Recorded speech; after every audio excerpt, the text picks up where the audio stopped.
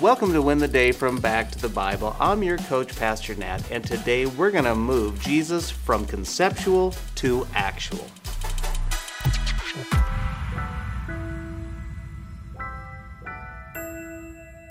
Do you remember when Jesus went from being a name to your Savior?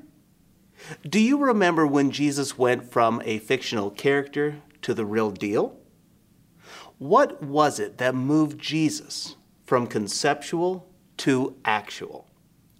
For John the Baptist, it was a special message from God. What was that message? Let's turn back to John chapter 1, beginning in verse 29. The next day he saw Jesus coming toward him and said, "Behold, the Lamb of God who takes away the sins of the world.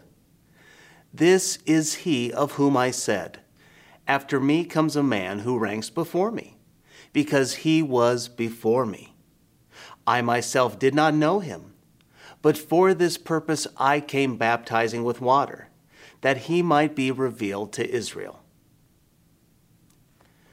The day after the exchange between the Pharisees, Levites, and John the Baptist, John makes a move.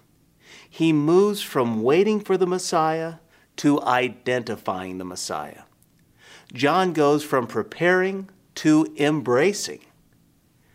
He sees Jesus coming down to the Jordan River. And what does he declare? He says, "Behold the Lamb of God, who takes away the sins of the world." For nearly 4,000 years, since the fall of mankind, humanity had been waiting for its Savior. Finally, the one who would crush Satan has arrived. But what makes this passage curious is John's words in verses 31 and 33. John says, "I myself did not know him." But what does that mean? Weren't Jesus and John cousins? Yes, they were. He knew Jesus, but he must not have known that Jesus was the Messiah. But then beginning in verse 32, it says, "And John bore witness.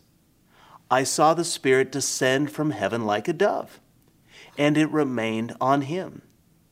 I myself did not know him, but he who sent me to baptize with water said to me, 'He on whom you see the Spirit descend and remain, this is he who baptizes with the Holy Spirit. And I have seen and have borne witness that this is the Son of God.'" We see that the Spirit identifies to John that Jesus is the coming one. God himself revealed this truth to John. His coming to Jesus moment really wasn't any different than yours. Now, of course, I recognize that you didn't see the Spirit coming upon Jesus and declaring this truth. But what 1 Corinthians chapter 3 confirms is that the Spirit is the one who saves us. In John 16, we discover that the Spirit convicts the heart of its need for Jesus. In this moment of illumination, John knows, confirms, and declares that Jesus Christ is the Son of God.